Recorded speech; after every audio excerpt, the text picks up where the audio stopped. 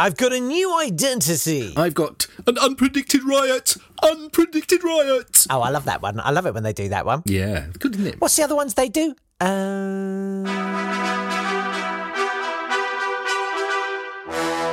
fight! Hello, and welcome to Date Fight. It's the podcast where we take great moments that occurred on this day, only in the past, and we smash them against each other. He is Jake Yap. I am Nat Tapley, and together we have read all of Wikipedia. So there, and these are the two good bits. It's funny because it's true. Yes. I'm going to take you back to the 8th of February, 1879, when there was a huge riot. What sort of things do you think are worth rioting over, Jake? Food? Human rights, gnats, Human rights, yes. criminal injustice, corruption. Well, this riot was over the cricket. Now, before Federation, it's worth remembering all of the states in Australia were separate colonies, so New South Wales and Victoria were not part of the same country in 1879. They were two separate colonies. I absolutely knew that. New South Wales was being toured by the English cricket team who'd gone over to play against them.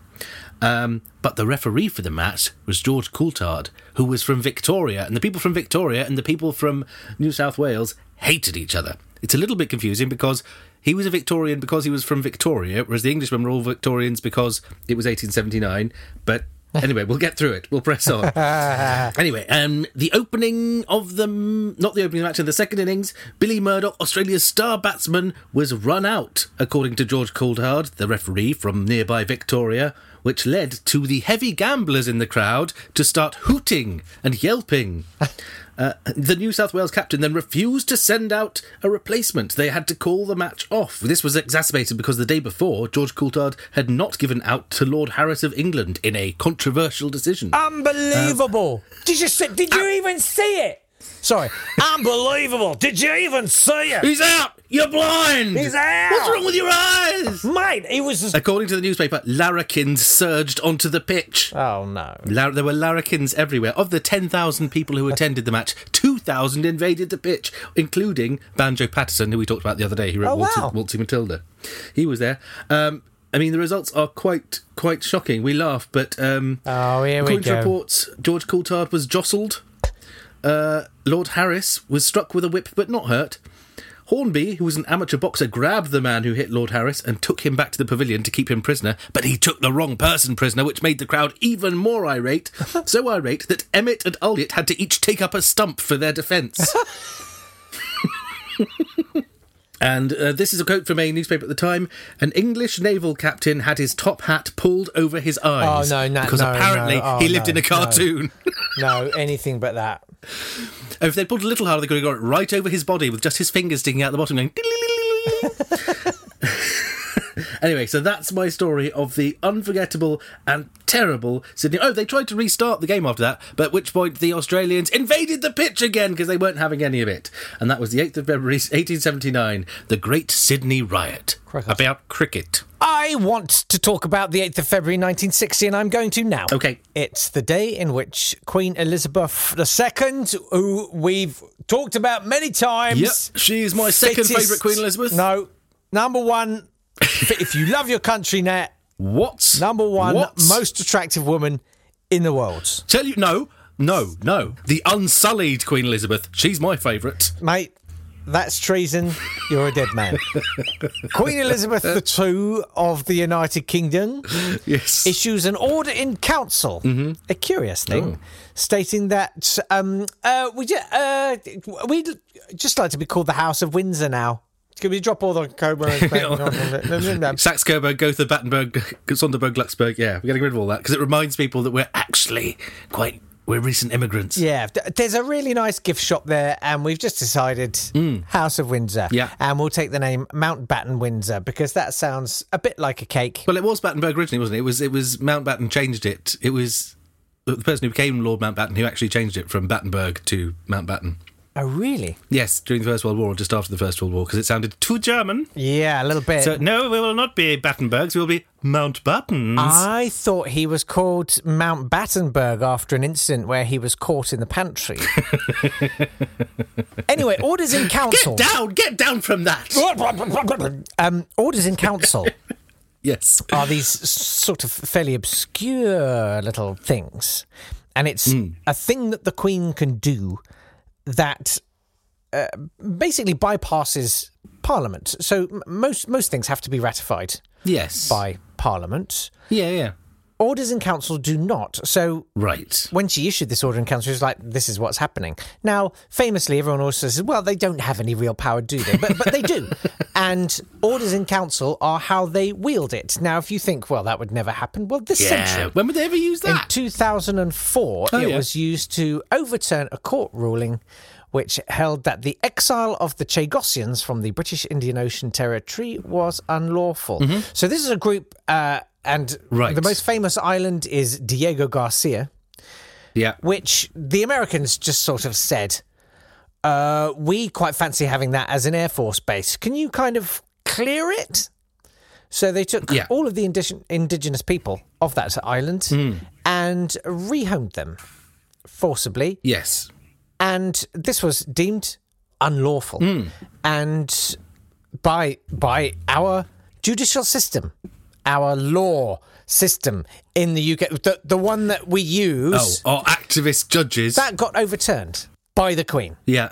With an order in council. And all of those people... By an order in council. Well, do you know where they live now? Crawley in West Sussex. I used to live in Crawley. I wouldn't wish that on my worst enemy. Although the bowling alley is quite good. It doesn't make up for the loss of an island good, but it is quite good. Would you like to live on a tropical island, minding your own business, in the Indian Ocean, having a nice life? Or do you want to go and live in, I would think, some fairly substandard accommodation in Crawley? 3,000 of them there are there, or at least there were in 2016, and the government denied the right for them again. After 45 years of petitioning. So that's orders in council for you. I mean, I'm just imagining them doing really sad bowling now.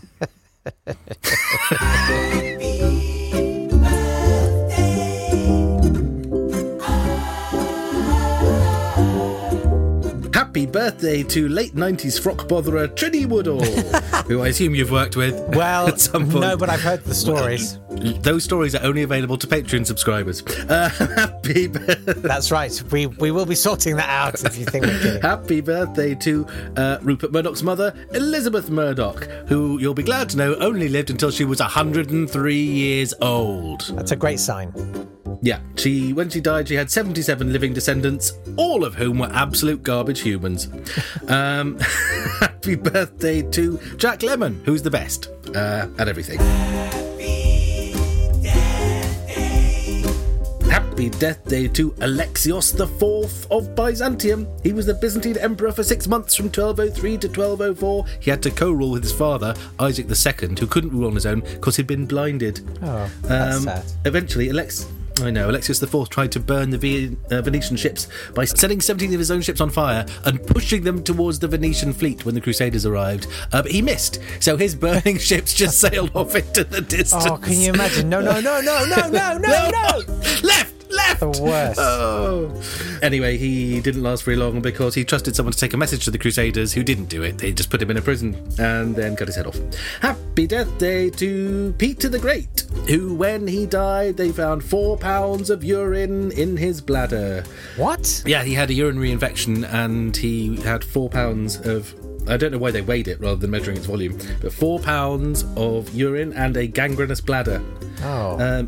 He was writing his will when he died, and he got Wasn't to the that? point where it Hang on, wait. That was a sitcom on BBC Choice that then became BBC Three, wasn't it? 4 pounds of urine and a gangrenous bladder. It felt like I had one every time I watched that sitcom. He got to the point in his will where he wrote, "Leave everything to," and then died. No. Which I hope he did on purpose. I really hope he did that on purpose. And the winner is... In fact, he'd had a urinary infection for a couple of years, or had urinary problems on and off for a couple of years, but it was made worse when he waded into freezing water to save some drowning sailors, which is what led to his death, according to one chronicle. Yeah. Anyway, he left everything to who knows. Also, happy death day to Tara Palmer Tomkinson, a sort of baffling icon of the early 2000s and late 90s who no one really remembers now, but who for a time was a thing. That's Tara Palmer Tomkinson. A kind of a sad thing, that. Yes, I think at the time I was probably full of contempt, but now I don't really know what to think of her. She just seemed a bit lost for a long time. I think I do. I think it's possible to pity rich people. Yeah, I pity all of them. Yes, as someone unfettered by mo money or mo problems. My life is carefree and blissful. Brilliant. Huh? If only... don't be quiet, you'll make them all envious, Jake. The Duke of Westminster is beating a path to your door. Teach me! Try and unload his barrels of cash on your doorstep. Teach me how to drive all prospects of money or employment away. Sorry, you survived for a whole month on this? Yeah. Interesting. It's like the famous Churchill thing, isn't it? Where he was shown a week's rations. He said, "Good Lord, is that all they get a day?" Round 2. It's the 8th of February, 1950, and a cold wind is blowing through East Germany. Ooh. I'm trying to do one of those sort of slightly dramatised documentaries you get on the sort of Let's do that. Discovery kind of channel. Yeah. And the Stasi, the secret police of East Germany, is established. And it was humongous. Yeah. They say something like 2.5% of the population was in some way involved with the Stasi. Well, I mean, it sounds bad when you say like that, but that means 97.5% weren't. What's wrong with law and order, Jake? Yeah, come on, you Jake. anarchist. They had, by 1989, they had 91,000 people working full-time. Yeah. And there was this massive network of informants and stuff. They ran everything. They ran youth clubs. They ran brothels. Like, you name it. At least there were brothels and youth clubs. They probably had their finger. Jake. And do you know what? They always ran on time. No.